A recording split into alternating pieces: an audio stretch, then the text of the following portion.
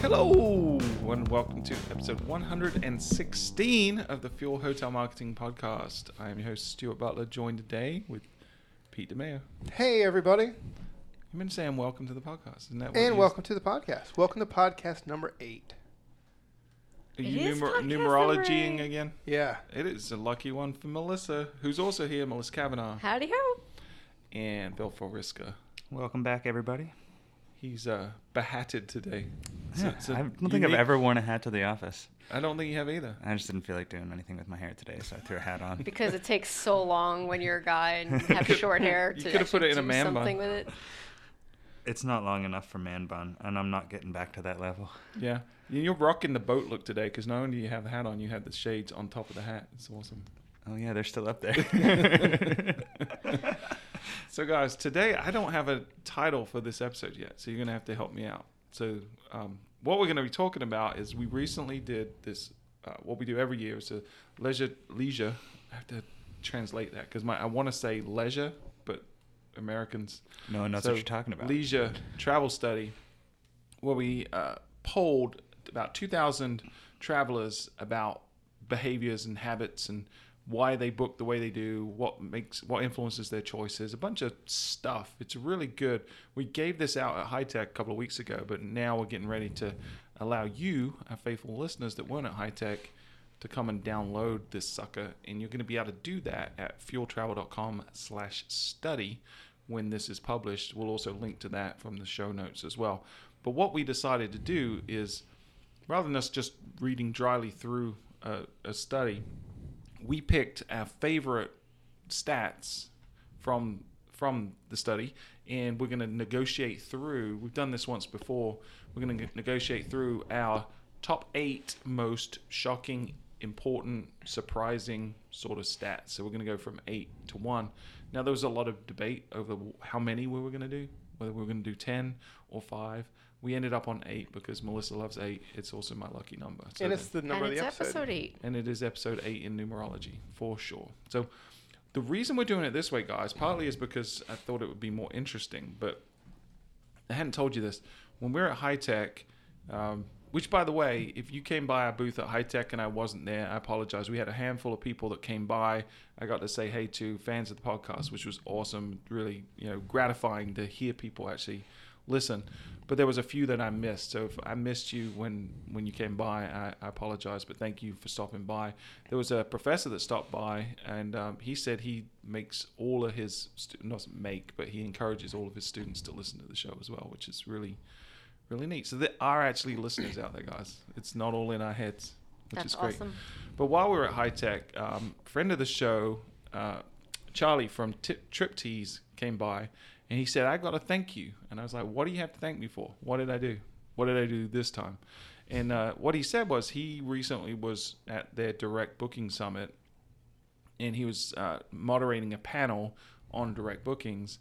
And so he did it based on an episode of the podcast we'd done in the past, which was the one back in 2018 where we did top 10 ways to drive direct bookings in 2018. And if you remember, we each picked our top 10 and negotiated through the list and said 10 to 1 and argued for why it was in that position.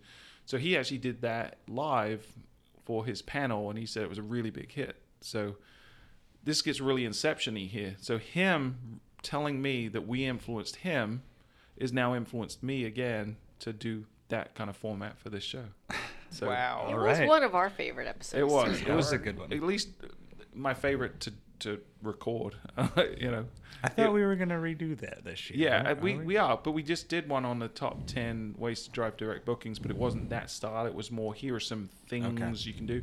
That was more like budgetary things you can spend money on. So I think That's right. we will do that episode again. See Depending if on our how list this. changes. Yeah, I'm sure it has. I hope it has. Right, a lot has changed in the last year or so, but I would imagine there's certain things on the list that won't have changed. Well, I remember after that podcast, there were a bunch of things I wanted to add to the list that I hadn't thought about before. So Yeah. that's All right, so let's let's do that one. definitely redo that one. But for today, we're just going to focus on the stats. And Pete, I've said the word stat like a million times. You've had a major opportunity to pull out your stat of the week jingle, and you haven't done it yet. Are we ready to? Do we really want to go down that rabbit hole? Well, before we do, let's go down the rabbit hole of the news-a-roos. All right. But you have to do the jingle first. Hello, ladies and gentlemen. Sit down and relax. This the news-a-roos gonna blow your mind with sweet news from the industry of the hotel world. I don't know what I just witnessed. I really don't. I changed up the jingle a little bit. No. That was not a jingle. That was Yeah. just That's an Barry intro. White. A, coming that's in. not a jingle. B, that's not changed a little bit. You know, last week Jeremy did the newsroom jingle. I heard about and he that. did a phenomenal I job. thought that was so awesome. unless you can buck your ideas up, young lad, All right. you might lose your role. All right, here we go.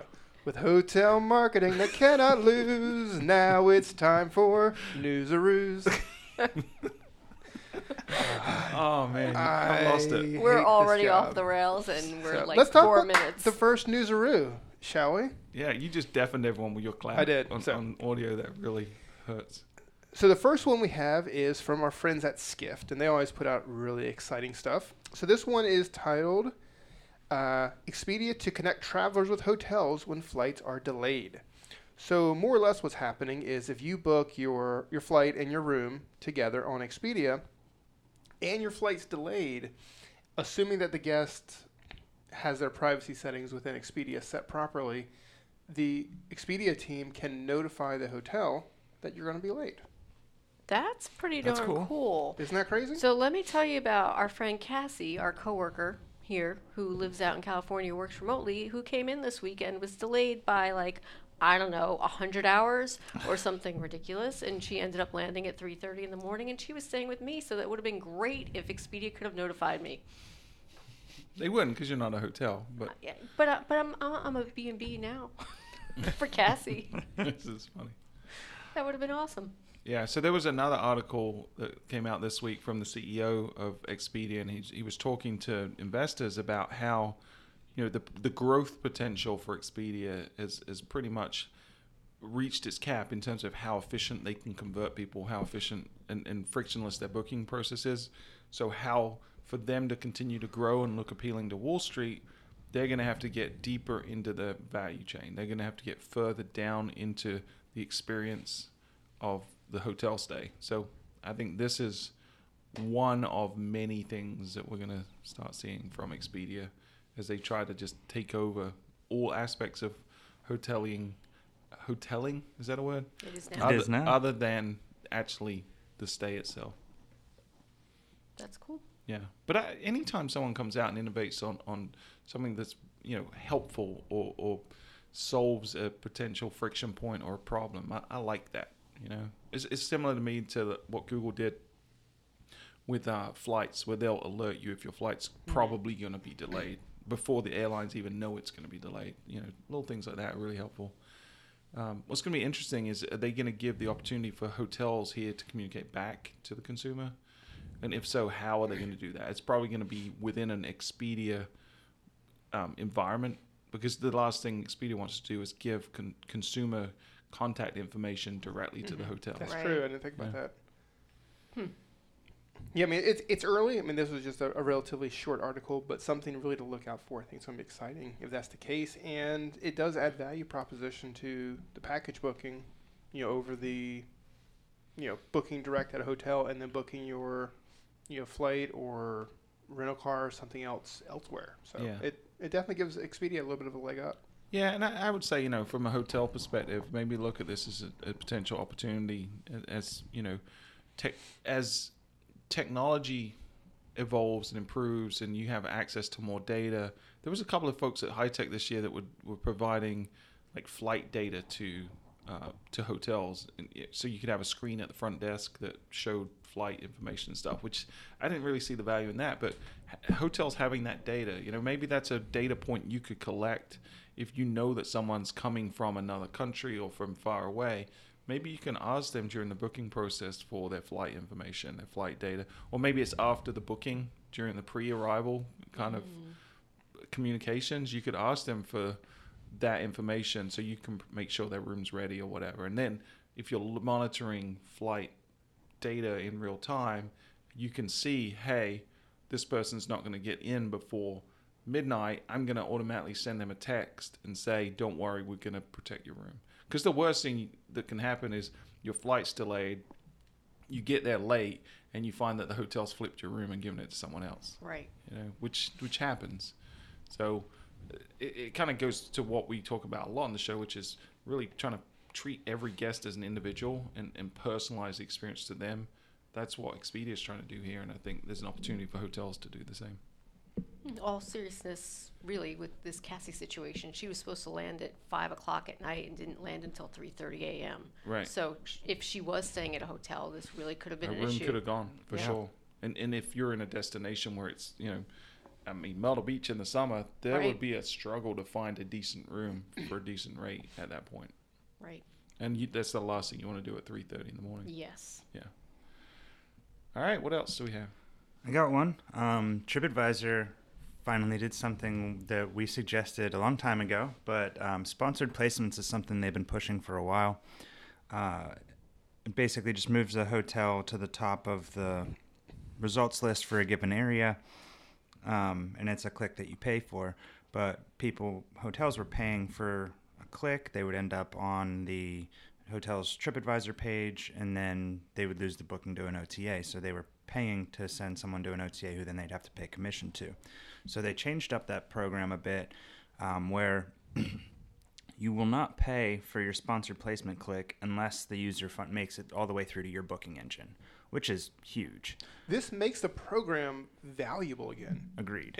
And I say that as somebody who has spent client money and a lot of testing behind sponsored positions for hotels that rank below 50 in an area to try to bring them up to the front.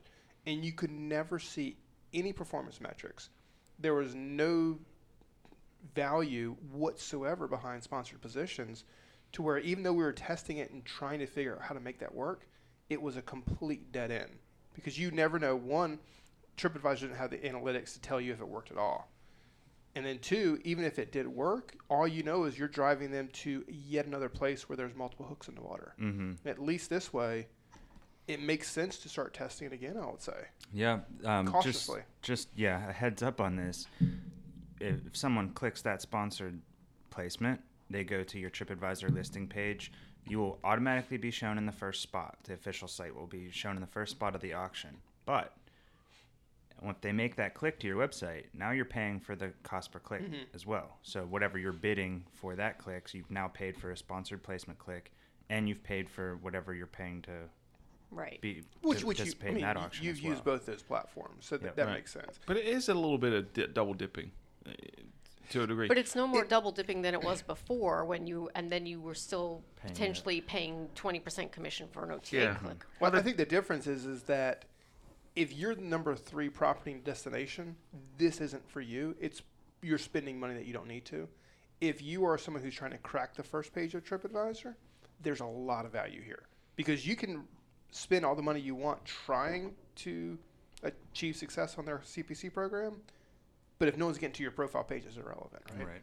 Yeah, I mean, I still would urge caution on this. I mean, TripAdvisor's tinkering a lot, and a lot of times it's not necessarily to make it a better ROI for the hotel. It's to generate more revenue so they can report better numbers to Wall Street. So, the problem with the program prior to this change has been that, like you said, there's no measurable value, right? Maybe there was some value, but it wasn't measurable, because even if you track people through because they would allow us to pass through a URL variable to say this person clicked on this ad before they came through the meta search or whatever it was, we just weren't seeing any impact from it that was measurable. So until that's proven, until we can see that there is a positive ROI in this, I would say, sure, test it, but test it with caution, because you don't have infinite budget. There are a lot of places you can spend money with a positive return that is measurable. So I would definitely urge you to maximize those first, and then use discretionary income, or that 10% of your budget that you kind of earmark for experimentation on this kind of stuff. But don't just set it and forget it and assume that it's going to work. No, because definitely not. it's TripAdvisor, and nothing they've done in the last 5 years has really worked that well. They've lost the plot, man. They've completely lost the plot. And from a consumer perspective, this is still not a good product. And that's the fundamental problem with TripAdvisor right now is they've gone away from what made them great, which was we're going to provide real value to a consumer. But by me being able to pay to game the system and be at the top, and it not being clear to a consumer that this doesn't mean this is the best property in this destination. This could be the worst property in the destination, but because they're paying me money, I'm going to let them show at the top. That's the worst thing you could ever do for a consumer. And that's exactly why people aren't using TripAdvisor as much as they used to. All right. Is that all the news-aroos? That's all the news-aroos. So, Pete, I feel like now we're going to get into some stats, right? We are. And so rather than you doing this sound effect a million times, let's just do it once and get it. All right, here you go, everybody. Melissa needs to sing a stat of the week song. It's the stat of the week. Stat of the week. Stat of the week. You got to do 3. Oh, we talked about sorry. this. It's blankety I blank. forget. All right, so we got to start this all over again. Why? What happened? Oh, because She didn't say it 3 times. All right. Go ahead. It's stat of the week. Stat of the week. Stat of the week. There you go.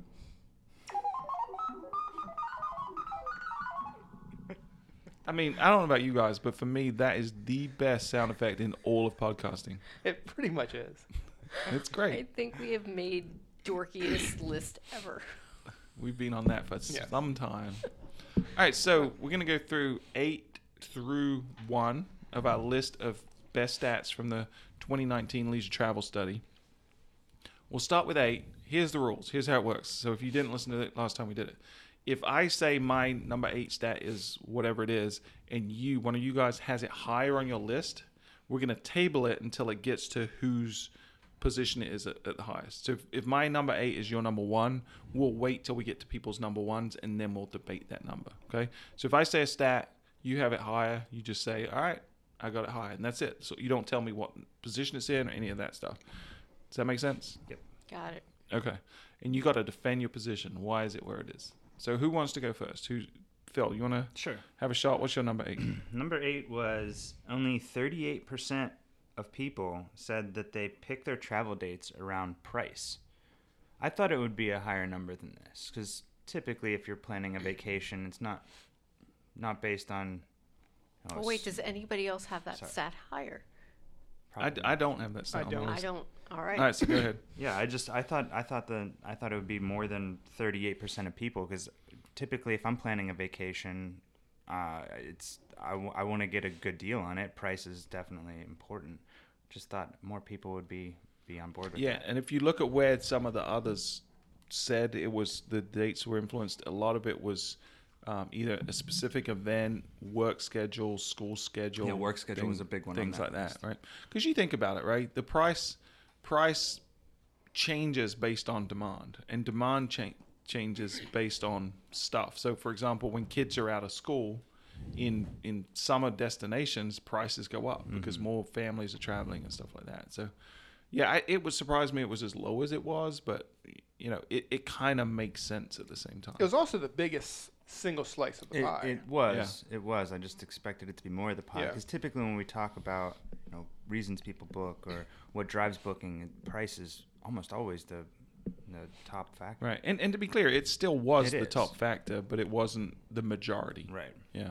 So to build on that, on this, when you get this report, it's on page 6.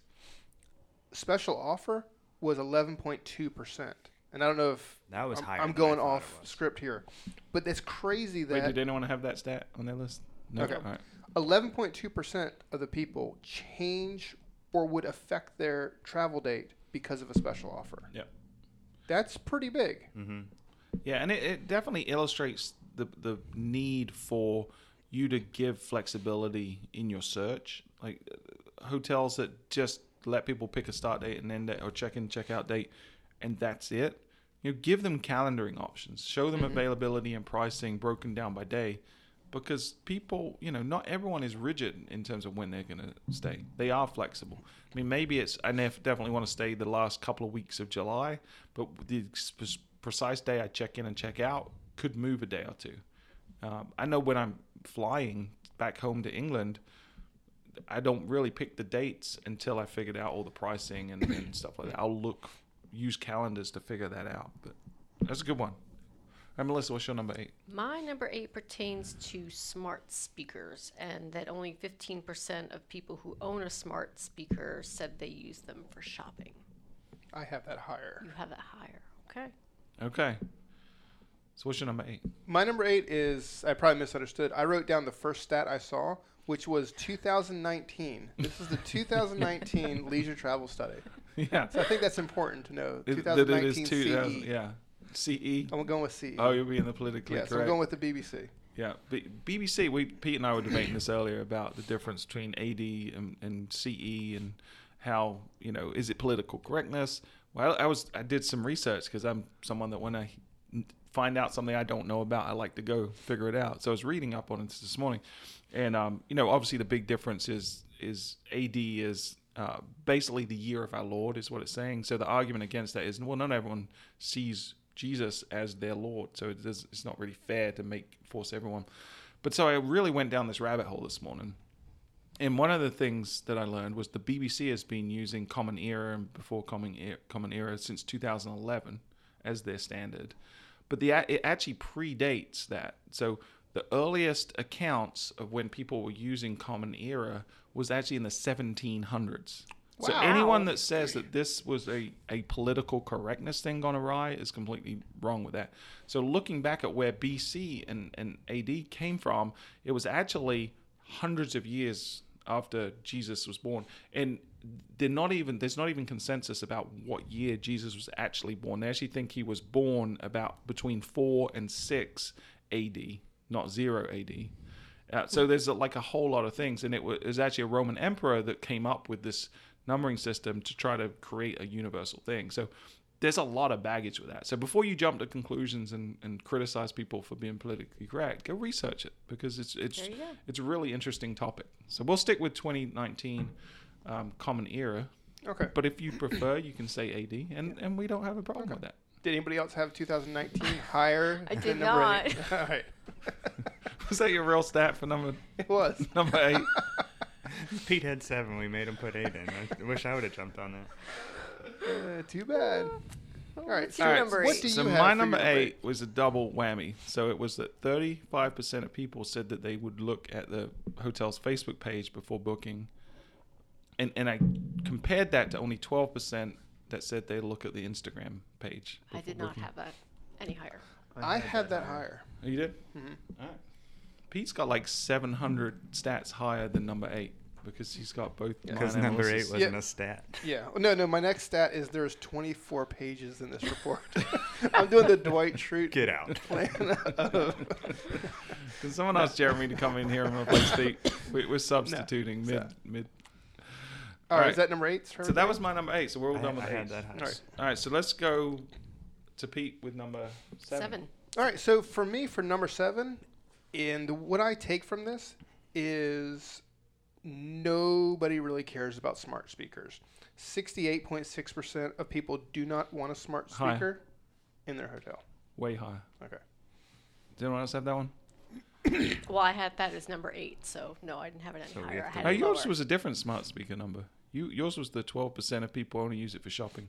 Oh, it's the same. it Smart was- speaker. It was the same smart speaker thing. Yeah. It's not the same. There's a different number. No, because otherwise we'd be in smart speaker podcast. This is true. So this is just smart speaker. All right. Yeah. I want to talk about that later Okay. because there's some interesting stuff about it. Okay. All right. Melissa, Oh, what's your number 7? My number 7 is talking about where in the process reviews are being used. And 37% said they use it throughout the booking process. I have review-related stats, but I don't have that one.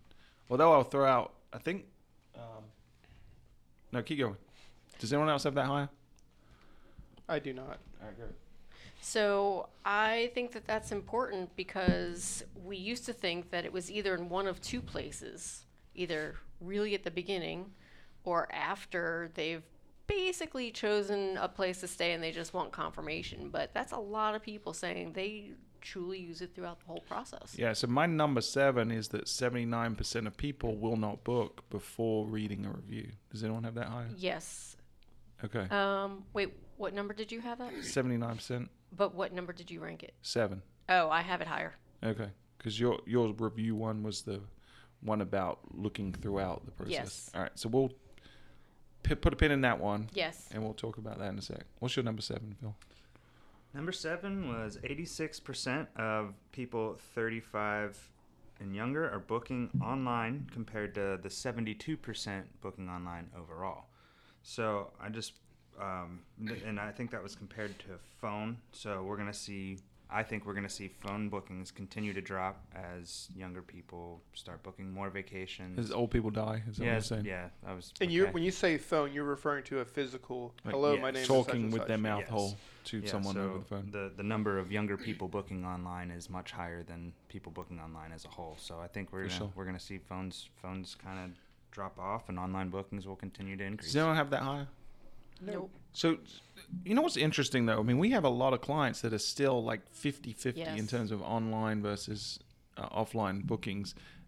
And, you know, some of them have older demographics for sure, but I really still feel like there's so much friction in the online booking process, especially on payment on mobile, that is part of the problem right now. Well, not if they're using the fuel booking. Well, obviously, right? But I'm talking about clients that aren't using the booking engine. But in general, I think the industry's done a poor job of making it easy to book online. So that might be where it's skewed. But yeah, certainly younger people. There was a lot of stats in this study overall where we broke down between under 35s and over 35s.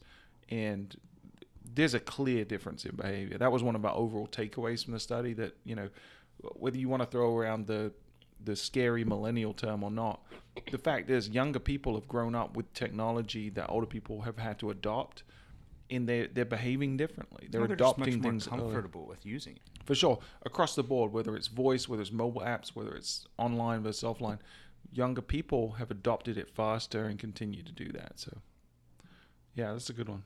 So we've done the 7s because mine's Melissa's higher one. Okay. So let's go to 6s. Melissa, you want to start this one off? I'll start this one. So my number 6 is, where do people start research? And 44%, according to our numbers, start with the search engine, and only 5 with a site like TripAdvisor. I have that higher. Okay. We will table it. Pete, what's your 6? My number 6 is 50.1% of users are inspired to travel by friends. That's what starts their travel planning process. It's a great stat. That I is wish a I'd good put that on my stat. list. Can I jump it on my list? You cannot. We've already locked our list down. I kind of have mine in the same spot, and it's talking similar. Let's talk about it together, Phil. All right. So what was your stat? 31% of people book travel because they simply needed a vacation. I think that's in that same. Yeah, that's area, the right? Same that's question, but Yeah, different response. yeah. Yeah. Yeah, so when So, people rank their that was- why they travel, that was number 1 was 50% discussion with family or friends. Number 2 was simply needed a vacation. That to me was a lot higher than I expected. Now, we did get a bunch of write-ins for wedding, family reunion, whatever, and I think next time we do this study, we need to put those as options to see if we have event-related A things specific event. Yeah. causing travel, because I thought that would be number 1. I think those all fell under the other category, which ended up coming in at number 3 Yeah. on that list. Yeah. But I just expected that to be much higher, because I typically don't travel because I simply need a vacation, so I wasn't thinking that. You know what Apparently didn't a lot show of up people high do. on the list? Receiving an email from a hotel didn't inspire people to travel. No, Seeing a TV ad didn't inspire people to travel. but we know that works. But it always comes down to word of mouth, right? Your guests are your biggest advocate. That's why Yeah. we're huge fans of Frito on this show. Did they know Callback. that we Yeah, I rebranded told them them. Frito? Yeah, Okay, yeah. good. No, I'm kidding. It's Flip.2. We're big fans of that advocacy platform because it takes that word of mouth and amplifies it across all your social channels. So if you're not using Flip.2, you absolutely should. And if you do reach out to them, then tell them we sent you. But the word of mouth is still, in the digital age, is still the most important thing. And- So and I had a bit of a different take. So the 31% that said they travel simply because they need a vacation made me think, my little marketing brain, are we testing that? Are people putting that in their ad copy in their email? Just need a vacation? Like, I don't know if that's inspiring so many people to travel. Are we using that as a message? It's good. That's a good point, though, because a lot of times as marketers, we're so focused on a specific offer. Mm-hmm. We're so focused on driving people now. You almost want to be more aspirational and say, you know, tax time is over, whatever it might be. It's time to get away. Who was it? The commercial, Want to Get Away? Who was it? Was an OTA, wasn't Was it? it Expedia? Was it? Okay. I'm not sure. I don't know. They did it, so maybe that's what caused some of They this. read our study. Yeah. But, I mean, Yeah. from the 50% of discussions with family and friends that drive the inspiration to travel, I think that's important.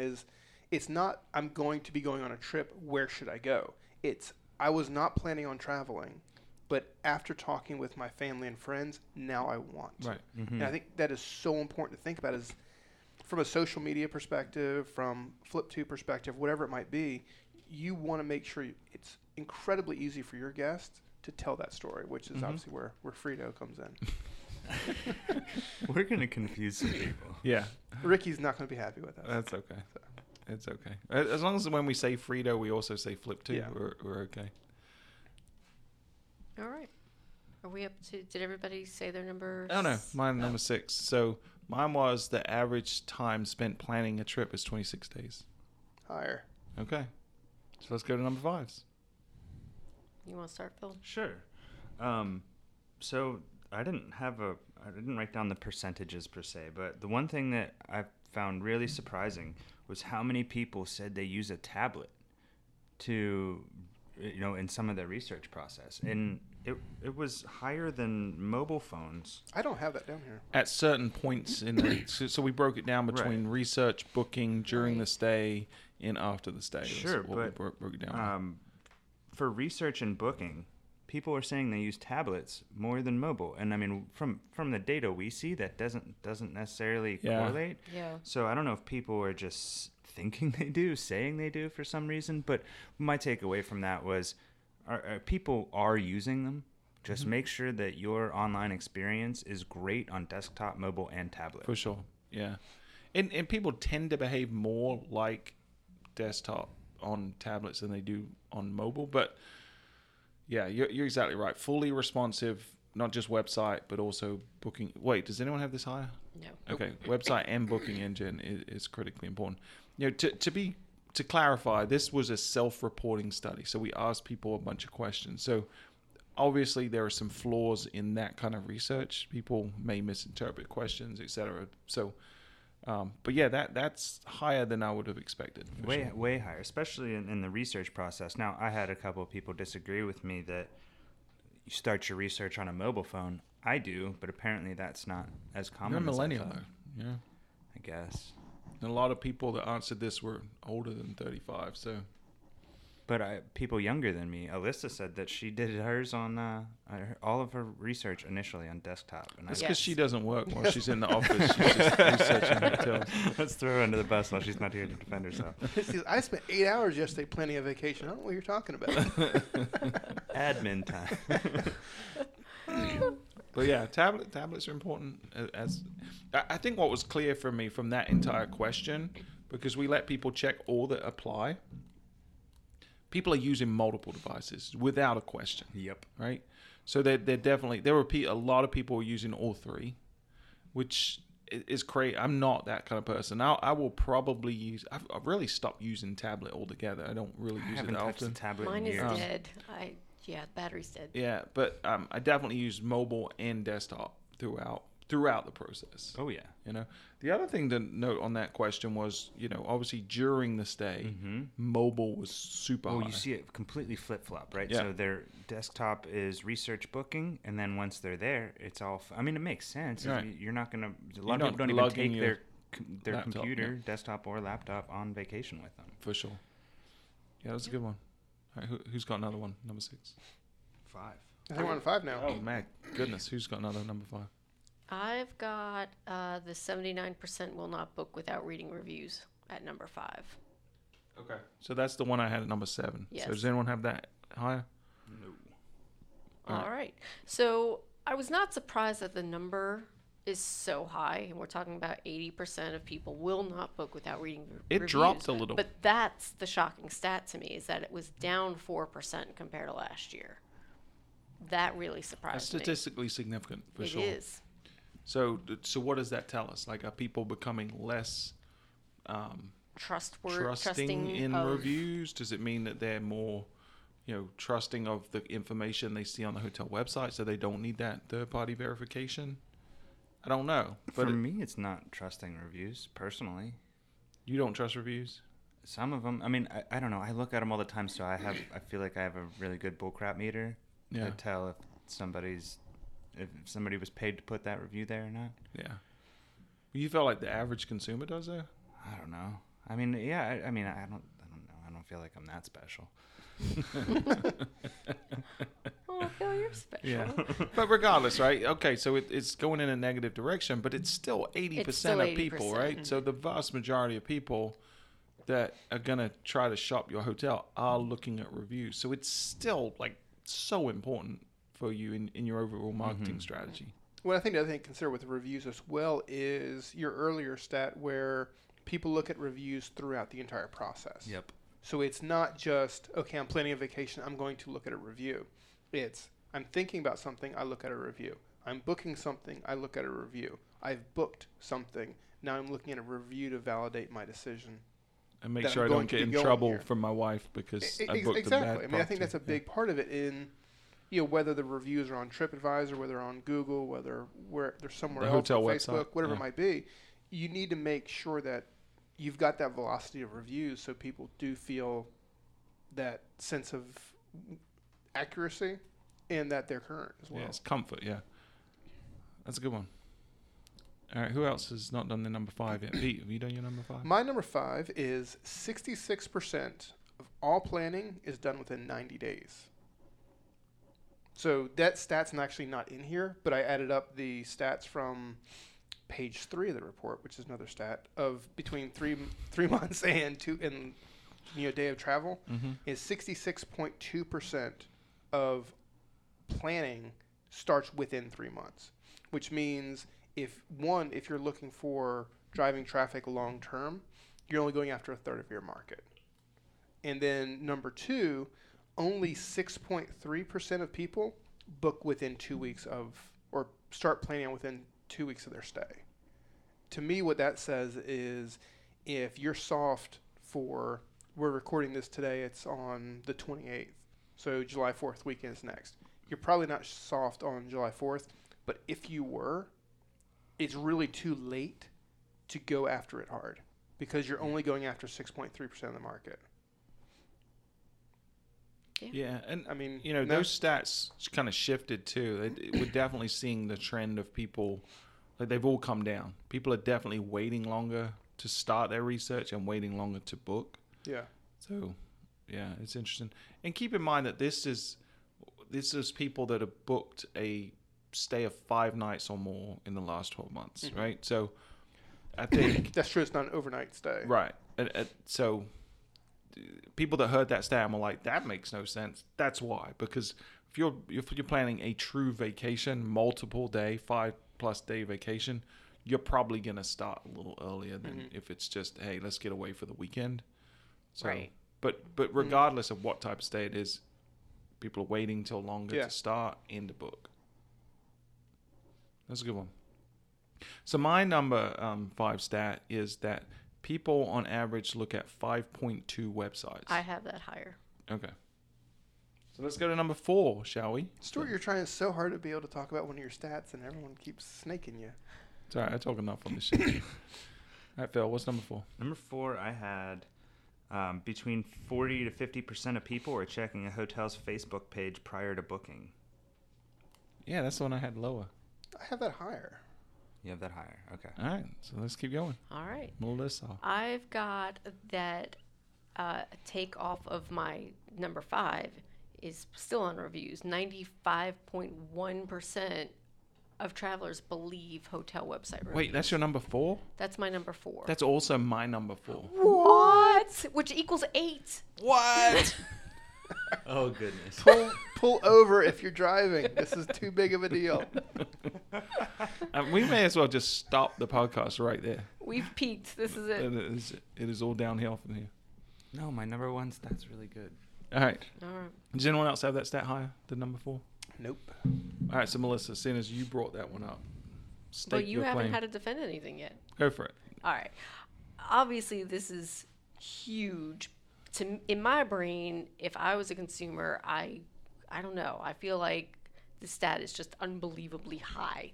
That you're on the hotel's own website, and yet they're believing what they're reading in terms of reviews. I think that's awesome. Right, and to be clear, other sources like TripAdvisor, Yelp were slightly higher. Well, TripAdvisor was higher. Yelp was actually about the same, maybe a little bit lower, but they were all in the kind of same range, 92 to 97% range. So people just believe reviews, which is surprising to me as a cynic who doesn't believe reviews and always looks for the fake angle. The vast majority of people do read reviews. We already established that, but they believe them. Like they trust it, regardless of where it is. So, reviews, knowing that 80% of people do read reviews, if you just put reviews on your website, you're potentially preventing a subset of people from leaving your website to go to Yelp or go to TripAdvisor or go somewhere else, right? You're keeping them in your ecosystem. Every hotel that's listening, put reviews on your website. It's a no-brainer. Even if they're curated reviews, even if it's more like testimonial stuff, do it. Because we know that along with price, along with location, along with amenities, quality of product is one of the biggest deciding factors of where people stay. So go ahead. You've already got the amenity and the price and the location information. Go put the review information on your website. It's that social proof, right? So people are like, oh, well, all these people had a good time. I mean, if they believe it, that's great. That's the stat. But it's they may not go to TripAdvisor where, if they're like me, they check all the 1-star reviews first and see. I do the exact same thing. Yeah, I just got to know, is it a real problem or people just because a lot of times it'll be like someone's 1-star because they're mad about something really specific to them. And it's like, I can dismiss that. Yeah. It's not a systemic problem at the property. You're just a jerk or you just had bad luck. Exactly. Well, I go back to Melissa's one point of 36.7% of people use reviews throughout the process. Mm-hmm. You're looking for an opportunity, every opportunity you can to get in front of that guest with some type of testimonial or review. I mean, right. They're on your homepage. I'm sure we all have very similar number 1 stat, but people are on your website. Put reviews on there. Yeah. 100%. Reviews are really important, and do it right. I think there's a risk with that of being disingenuous with the reviews and just putting either fake reviews or only the extremely positive reviews.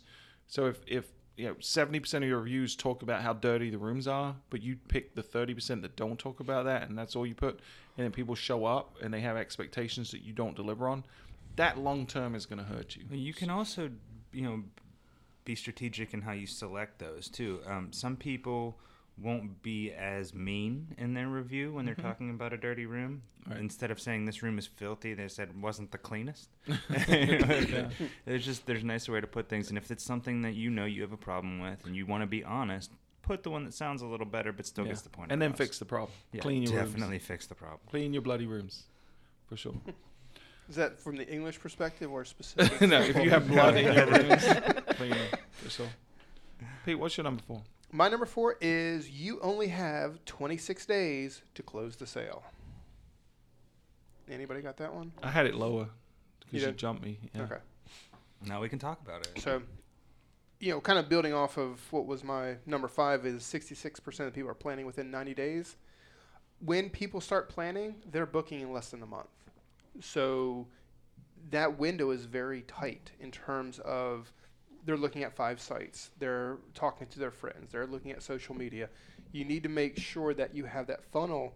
So in that 26 days, you can move them from I don't know about your property to I know about your property to I love it and I booked it. Yeah, I agree. And I think it's really important. You got essentially a month or just under a month to close the deal, right? And they are shopping around during that period. They may even pick up the phone and call you.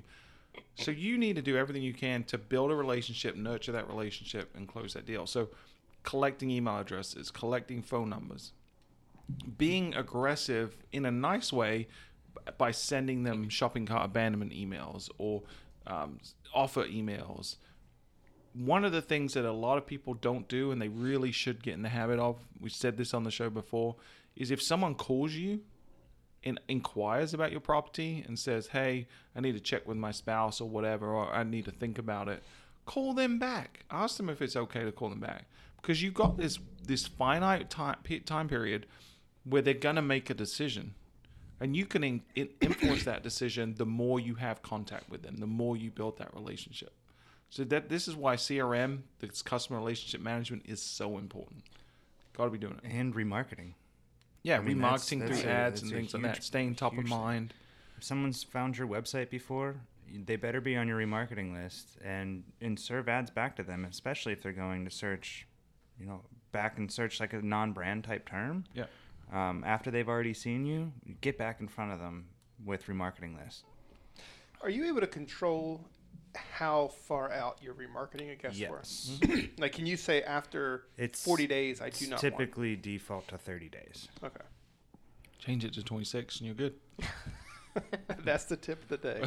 Well, keep in mind, this is an average, right? Right. So if it's a bell curve, you're going to have people on either extreme. Mm-hmm. So there's people that make a decision in a day. There's people that make a decision in 6 months. But generally speaking, you've got 30 days-ish to get someone convinced to book with you. They're taking their time. All right. Has everyone done their 4s? Yes. Yeah, somebody had my 4 higher.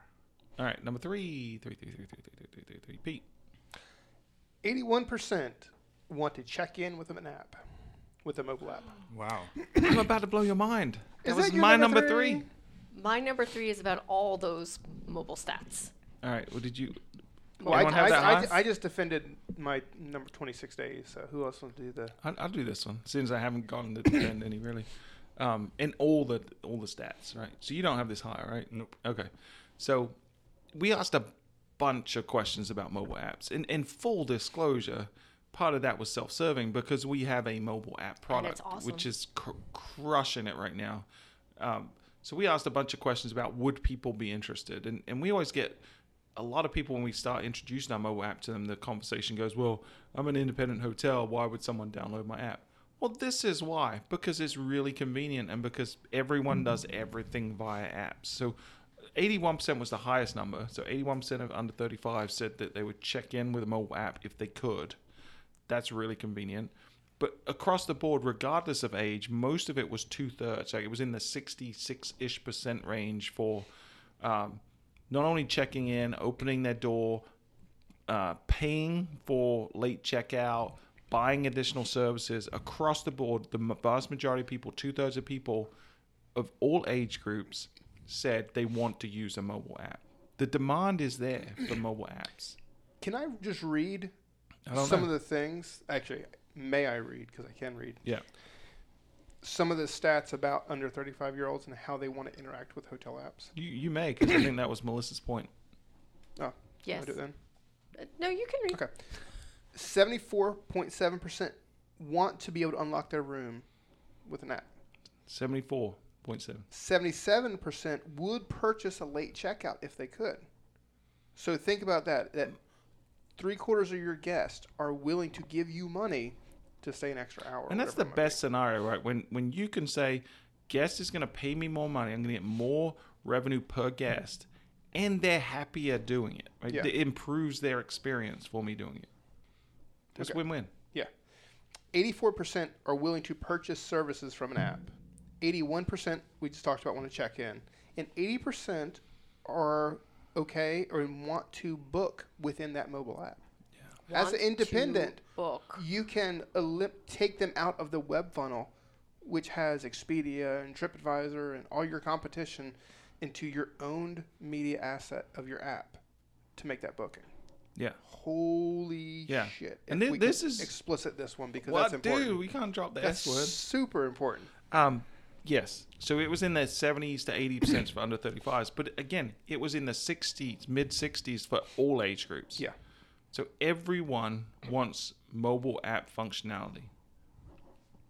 Everyone. Yeah. It's really powerful. It's convenient. Yeah. For the user. I think that's why I personally I want it. I want it for an express check-in. I want it to open my door. I would definitely be using it if they're sending me events, offers, whatever during my stay. I would 100% use a mobile app. Think about this. How you use your phone. Like, how much time do you spend on a browser? I do not want to look at my screen time. Versus apps, right? The stats I've seen is in the 90+% range of people. Like, how often do you go to Facebook on your mobile browser? You don't. Never. You use the app, right? Everything you do is how often do you go to your bank website? You don't. No. You go to the app.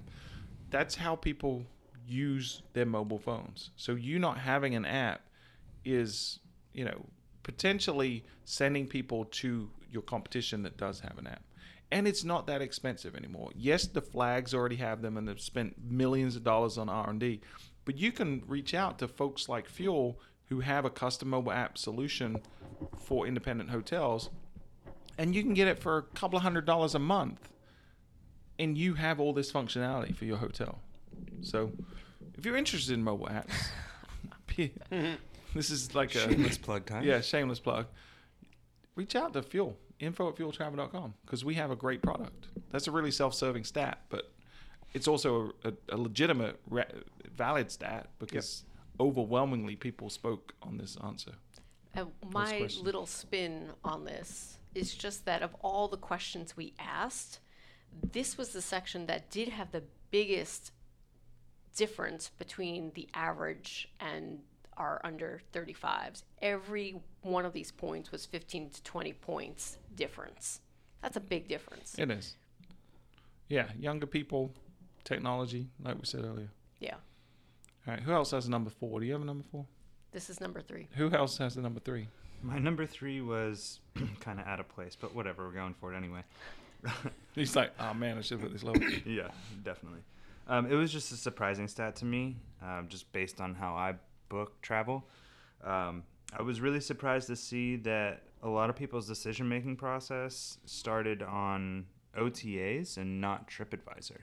I typically go to TripAdvisor first to read reviews, to see what prices are like in the area. I don't know. That's just my preference. Mm-hmm. But a lot more people were going to OTAs. I think it was 18.3% go to OTAs to start their process, and only 4.9 went to TripAdvisor. And maybe this goes back to your point earlier when we talked about it's dropped a sponsored lot. placements. If you look over, we've been doing this study since 2015, and TripAdvisor's dropped a lot in that time for sure. But it's interesting. OTAs was it number 1 or number 2 behind search engines, Google? It's very fragmented. Like there's not one. Search engines was like 43% or something, but 44. It's my next one. Okay, then I won't say too much about it. Any other comments on that one? Now let's jump into it. So what's your number 2? So 44% of our respondents said they start their journey on a search engine. And coming from the marketing team, this is very important to me. This is why you need SEO. This is why you need to be doing PPC. This is why you need to be on Google Hotel Ads. Exactly. This is why you need to be optimizing your Google My Business page. People will their very first searches are coming right in through the search engine. Let's be honest, it's Google. Yeah. Microsoft is 15% compared to 85, something like that. Whatever. What about AOL? Ask Jeeves. DuckDuckGo. Lycos. Excite. Yeah, sure. Do they All even of exist? those follow Google's lead. So if you're optimizing for Google, you're doing what you should for the others. But that's not to say you shouldn't pay to be. You should be paying to be on Microsoft Ads as well. Yeah. Formerly known as Bing Ads, but we're calling Microsoft's it Microsoft a better brand Ads apparently. This stat was honestly a little lower than I thought it was going to be. 44% starting on a search engine. To me, this would have been in the 80s if I had to guess. But people were starting their process there, and it's extremely important. In our previous episode of the stat of the stats, it was like way lower. It was like 20% or something. We argued about that a couple episodes ago. Mm-hmm. Where it came up in some other study as way lower. But it's even though it's the highest, it wasn't the majority, right? And there are a lot of different starting points. You know, Airbnb showed up pretty significantly, VRBO, HomeAway. Like there was a lot on there. You know, obviously Booking and Expedia, and the hotel website was a big write-in for that. And other had a high percentage, and that was mostly website, but there was other stuff as well. So people behave differently. I mean, but you can't dismiss Google, because it is 43% of people. You have to maximize your footprint on Google, no question. Do all the things that they tell you to do. And yes, you have to pay for most of them today, but we still see 30% of traffic is coming through Google Organic for most hotel websites. It's a lot. So it's still a third of your potential business. So, Pete, what's your number 2? My number 2 is 51.4% look at your Facebook profile when they're booking for under 35. Yeah. Now, for over 35, it is 39.3%. Yeah. Still not insignificant. It's, I mean, from a under 35 perspective, it's the majority of your guests are looking at your Facebook page beforehand. Yeah, this is my number. I think I had this at 4, but it's super important. Yeah, and I had that caveated with the Instagram, which was a lot lower, right? It was significantly fewer people. It's 28.3% look at Instagram. Which is weird, right? Because it 35. is, right? But it's still, it's less than half the people, right? So, reason I had this on my list and had them together is a lot of people are saying, hey, millennials especially are jumping from Facebook to Instagram. And that's where you need to focus. You need to have a Instagram strategy, which you probably do, but not at the expense of your Facebook strategy, because it's still the number one most looked at social channel. So don't, whether you're chasing other channels, Snapchat, whatever, don't lose sight of the fact the majority of people are still care about Facebook. What this stat here screamed to me was, what are you doing on your Facebook channel? Are you driving people to your website to make a direct booking? Are you, obviously you're trying to entice them to stay with you, but how easy are you making it for them to get from Facebook to your website to book? Right. I think a lot of people get it backwards, right? They're focused on their website of driving people to their Facebook page, which is the stupidest thing you could do, right? Unless you're running dynamic travel ads where they can book there. Yeah, but even so, it's like you have them in your mousetrap that you control, that there's no noise, there's no distractions.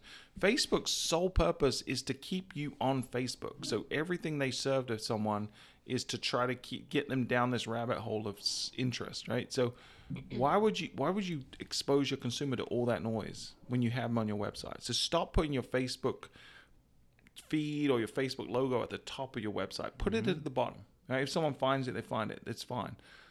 But you're exactly right. Your Facebook page should be all about putting yourself in the best possible light and driving people to your website. How are you getting them through to the booking engine from your Facebook? Agreed.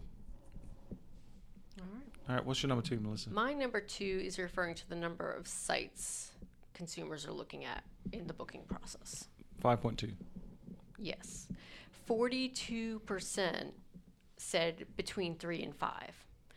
And this is so much lower than what Google says. So I really thought about this for a while. And it's self-reporting. It's self-reporting. So this is where I sort of overlap stats a little bit, because 62% of people say that they have looked at some third-party site in this booking process. So if most people are looking at a third-party site, and we also know that they're looking at the hotel website and they're really only looking at one other website. Like if you're in the booking process, I would think you're looking at multiple hotel websites. So this seems low to me. Yeah, and it's been kind of consistently around that number every year we've done it. So I don't really understand why it's as low as it is. The way I've always read it is people tend to have one, I don't know if they're including Google when they say that, right? Sure. But 2, let's assume they're not. So then they're maybe looking at one of TripAdvisor or Expedia or Booking or something, right? So then they're only really diving deep into 3 or 4 individual hotel websites. Yeah. That's interesting to me, because that means you have a really good shot at that consumer if you're in their decision set. So to me, that says you have to be in their decision set. You have to be fully exposed on every channel you can. You have to be on the OTAs. You have to be on TripAdvisor.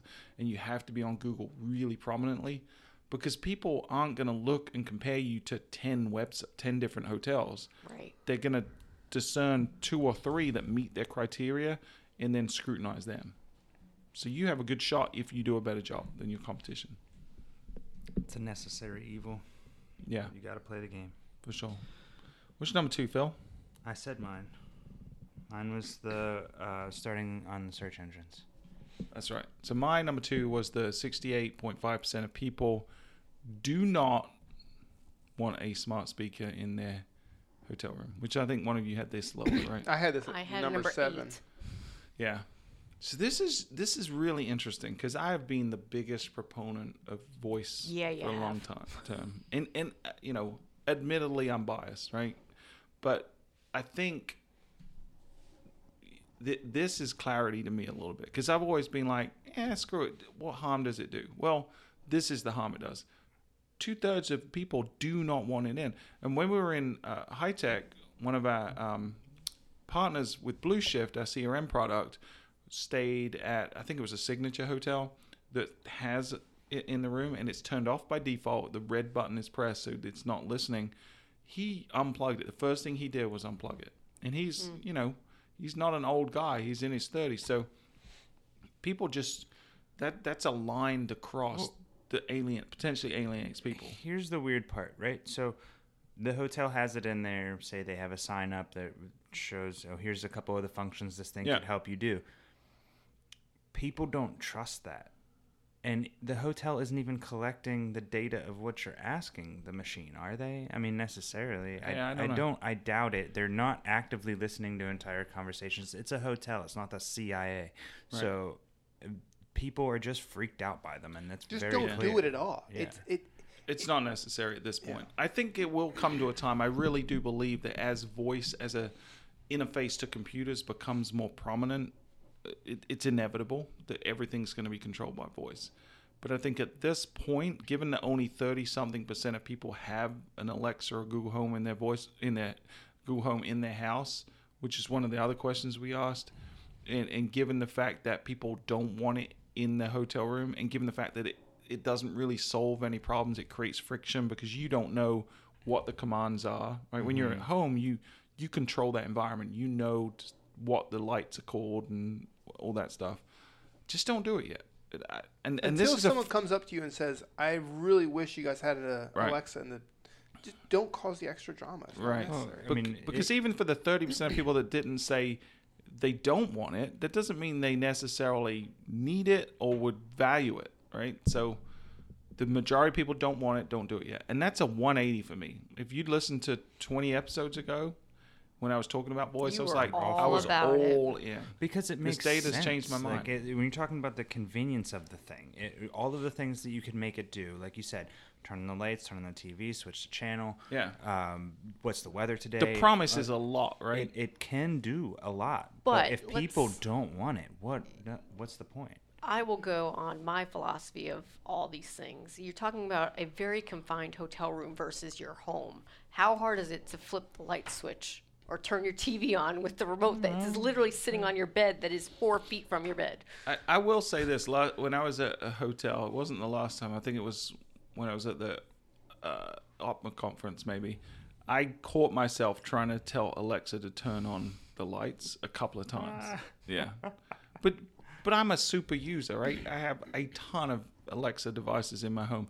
Everything is controlled. I control my TV, my lights, my everything. So, yeah. Once more people become like you, this will make sense. Right. But for now, But right now, No, it's stop not. it. Don't do it. It's the problems it creates far outweigh the convenience it provides to a small group of people. So let me ask you something, and not to put you on the spot on this one, but ask someone who has vision issues. Right. Would you want that as part of an ADA type package? I don't know, because the reason, yes, I'm visually impaired, right, which is one of the reasons why I like voice, because Right. it's quicker for me to do things sometimes with a voice than like typing on a screen. But I don't think that the utility of turning on a light or turning on a TV isn't really impacted by my vision challenges. So But your that's more behavior is. but my behavior was to the point that I started using it for the other stuff, right? I started using it on my phone first for texts and things, and then extended to lights and thermostats and TV.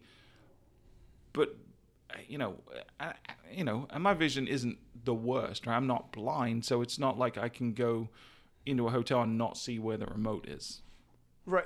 Well, my question is more of, my hypothesis is, not everybody wants one in their room, but should you offer that as an option if it's a guest who is used to that? Maybe. So, I don't know. I don't think you could make the ADA compliance kind of argument like you would I'm talking a about walk-in from shower or something. like from a hotelier's perspective. Maybe it's amenity, right? Maybe it's an if you're add-on. comfortable with it, Yeah. then would you like to have an Alexa in your room?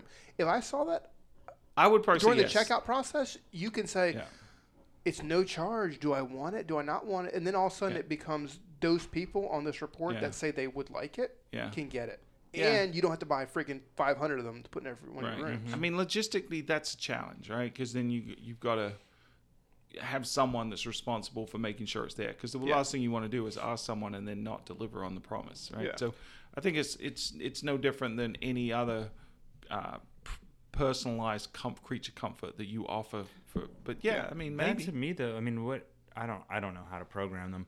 Or if you did that for one room to say turn on the lights, TV, whatever, do you need to then have them all follow the same? The whole hotel turns on. What happens? Yeah, there's a lot of questions and challenges related to this. I think we're in the infancy of voice. I think, when we ask these same questions next year, we'll probably see more people have them in their homes, but I don't think we'll see this number of how many people don't want them in a hotel room drop, particularly. Because this is one stat where it didn't differ that much between under 35s and over 35s. Certainly under 35s were more comfortable with it, but it wasn't like the majority of people wanted it. So, interesting. Did we do everyone's twos? Yep. I think we all have the Do same. we have all the want to same say number number one? one at the same time, starting with the percentage? So my number one was the 2019. Yeah. That's a good one. The first stat Great of the stat. report. Yeah. Go ahead, Pete. What's the number No, one? so all girls say it together. Ready? 86.7% 86.7% of people visited the hotel website. We were just saying the number, I thought. Yeah. You went and Sorry. did the whole thing. You said starting with. Yeah. All right, so say the whole thing again so people get it. Go ahead. I was asking you, Melissa. Oh, well, I rounded. 87% of people visited the hotel website. So to be precise, it was 86.7 of people visited the hotel website Before booking. before they booked, regardless of how they booked. So whether they booked on an OTA, whether they booked over the phone, whether they booked through a travel agent, regardless, 87% of people This is honestly way visited higher than I thought. the hotel I website. thought it's way higher. This blew my mind. When I was originally looking through the data, this is the one that I sent to everyone and said, Yeah. this might be the stat of this whole thing, before I even got through all the results. That This deserves the stat benchmarks the maximum amount of third-party bookings you should have is 13.7%. Yeah. That's the way I see That it. was exactly what I was thinking too. I was It's like, okay, if you so have, there's your number. So when you look at your bookings, if it's 86.7% direct bookings, then you're good. Well, but that doesn't even take into account phone people that don't go on the web, right? There's still a percentage of people that don't go online. They just pick up a phone and call. Right. That's a good point. So it should actually your OTA reliance should be lower than 13%, because you're going to have a percentage of people that are booking over the phone. So here's kind of what this one said to me. Evaluate your own online experience. Go through, if you have to watch over someone's shoulder, have someone go to your website and complete a booking. See where the hiccups may be. See where people start to get uncomfortable, or what could drive them back to an OTA. What's wrong with your experience if you don't have 13% OTA reliance? Right. What friction is there? Where are you creating hurdles? Where are you not answering the questions? Where Where are you causing frustration in the booking process that And the if OTAs aren't? If it's not price, I mean, some people we know hit checkout pages to see what the final price is, Sure. right? And then they get a little freaked out, and then they back out to see if they can find something cheaper. So as long as your price is on par with what you're providing to OTAs, why are there they should not be booking no with you? reason they book. It's going to come down to trust of the OTA versus you. It's fear of something. It's going to come down to reassurance. It's, all these emotions that people feel during that research and booking. You have to figure out how to eliminate any negativity and create only positivity and push them hard through the booking funnel. We've talked about that a ton on the show, but I feel like seeing this stat makes me want to look at it again in another episode and really focus on, again, what Booking.com is doing well, what folks like Amazon are doing really well, and why they're so effective at sucking all of my money out of my bank account. They just do a really, really good job. They make it so easy, and Right. it should be that easy to book a hotel room. If you're going to buy a T-shirt on Amazon, it's not hard. Booking a hotel room should not be hard. Right. You shouldn't have to click 9 Anticipate. times through your booking engine Right. to get. You can through. anticipate the consumer's thought process. You can anticipate their questions, their resistances, everything that a guest is going to go through on their emotional journey of booking. You can anticipate and head off, and content is one of those ways. We talked about a couple of these earlier in the show, like putting reviews on your website. That's one way, one of many dozens of ways that you can ensure that 87% of people that do come to your website don't leave your website to book somewhere else. And make sure that they're getting to your website. We know that they start on a search engine. We talked about that earlier. So if they're starting on a search engine, be present on search engines in terms of pay-per-click ads. Get them to your website. Make them part of that 86%, and then drive them through to a booking. And then look at offering incentives, reasons that people, what's the value in them booking with you versus the OTAs or the competition? Or No whoever it resort is. fees? Yeah. Get rid of resort fees is number one on that list. But yeah, this is a great stat, especially for someone like us, Fuel, who has a frictionless mobile first booking engine that helps improve conversion rate on the website. Did you just keyword stuff that statement? I did. It was an omni stuff keyword phrase. But, that's what we're in business to do, right? Is to maximize that mousetrap of your hotel website. And knowing that 87% of people are coming through that mousetrap gives me so much encouragement that what we're doing is right and is going to really help the industry. It's really cool. You know what's Glad really, we all agreed on You know what's really interesting about this stat? It wasn't in the original survey. So we surveyed about 2,000 people, but what I was doing when we first sent out the survey, about 150 people had answered the questions. And one of the questions, which was where do you begin the journey of these third-party websites? So I was trying to figure out, assuming that some people started on the hotel website, but I really wanted to understand the third-party websites. We saw such a high percentage of people in that question write in other and write in the hotel website that I was like, I wonder how many people actually do visit the hotel website. So on the fly, as we'd sent out the original survey inquiries, I updated the survey so that future people that came would answer that. So about 1,800 of the 2,000 people saw this question and answered it. And I'm glad I put it in there because That's awesome. that's a crazy stat. Crazy stat. Who'd have thunk that? Stat of the week? Do the jingle. I already shut it down. Oh, man. Beep, beep, beep, beep, beep, beep, beep. Perfect. There you go. So this was a long one, but that's Yeah. okay because our last 3 episodes were pretty short. We did 3 in a row that were under an hour. Yeah. Wow. Yeah, this one's not. So There's bad. one more thing that we need to talk about in this episode. What's that, Pete? And this one is important. It comes from the land of fire and ice. Daniel from Iceland. He had some feedback for us. I thought you were going to do a Game of Thrones thing. No, it wasn't. No, Daniel said, I'm a big fan of your podcast. Thank you for the fun and informative show. I operate a small hotel in the northern part of Iceland and very interested in your services. And he goes on to ask if we can contact him. So, Yes, Really Daniel. nice. Yes. Thanks for will. listening, Daniel, all the So- way from Iceland. That reminds me of that. Do you remember that video that went viral when the volcanoes were going on in Iceland and people were getting frustrated because all the flights in Europe were it's the canceled? fire part of the fire and ice. Ah, I get it. Yeah. Finally, your joke makes sense to me. It's not a joke. It's the nickname of Iceland as Land of Fire and Ice. Is it really? Yeah. I have not heard that before. See, I think of Mighty Ducks every time when they said something like Greenland is full of ice, but Iceland is very nice. Green. Oh. Something like Yeah. that. Oh. I don't know what anyone's talking about right now. All I remember is there was a Scottish guy on a video that was like, there was an interview going on talking about the volcano, and this Scottish guy came up behind the reporter and was like, Iceland, we hate Iceland. It was really funny. And like everyone shared that video. It was really funny. But we don't hate Iceland. We love Iceland, and we love Daniel for listening. And if you'd like to help out the show, you can do so by leaving a review wherever you listen to podcasts. If you just want to tell us hey and tell us that you listen and you exist and us acknowledge your existence, you can email us info@Fuel Travel. You can get the study that we talked about today at fueltravel.com/study, and you can get the show notes to today's show and see all our top 8 lists. And if you want to send us your own top 8 list, we'll check those out. Yeah, it would be awesome. Read the study and then send us a top 8 list. That would be really good. See if we missed any that you think are more important. Oh, guys, you are just killing it right now. That's awesome. Good ideas. So you can get the show notes at fueltravel.com/podcast and click on episode 116.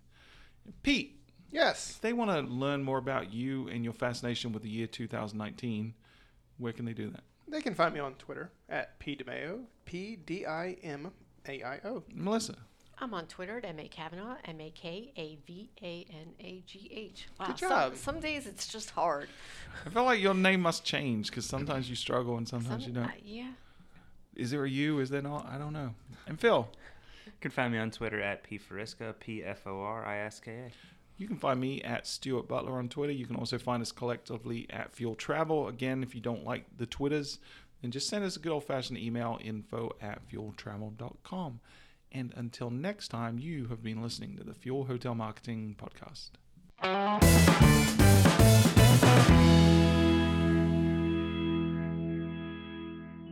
That was a fun episode. I always like those episodes a lot.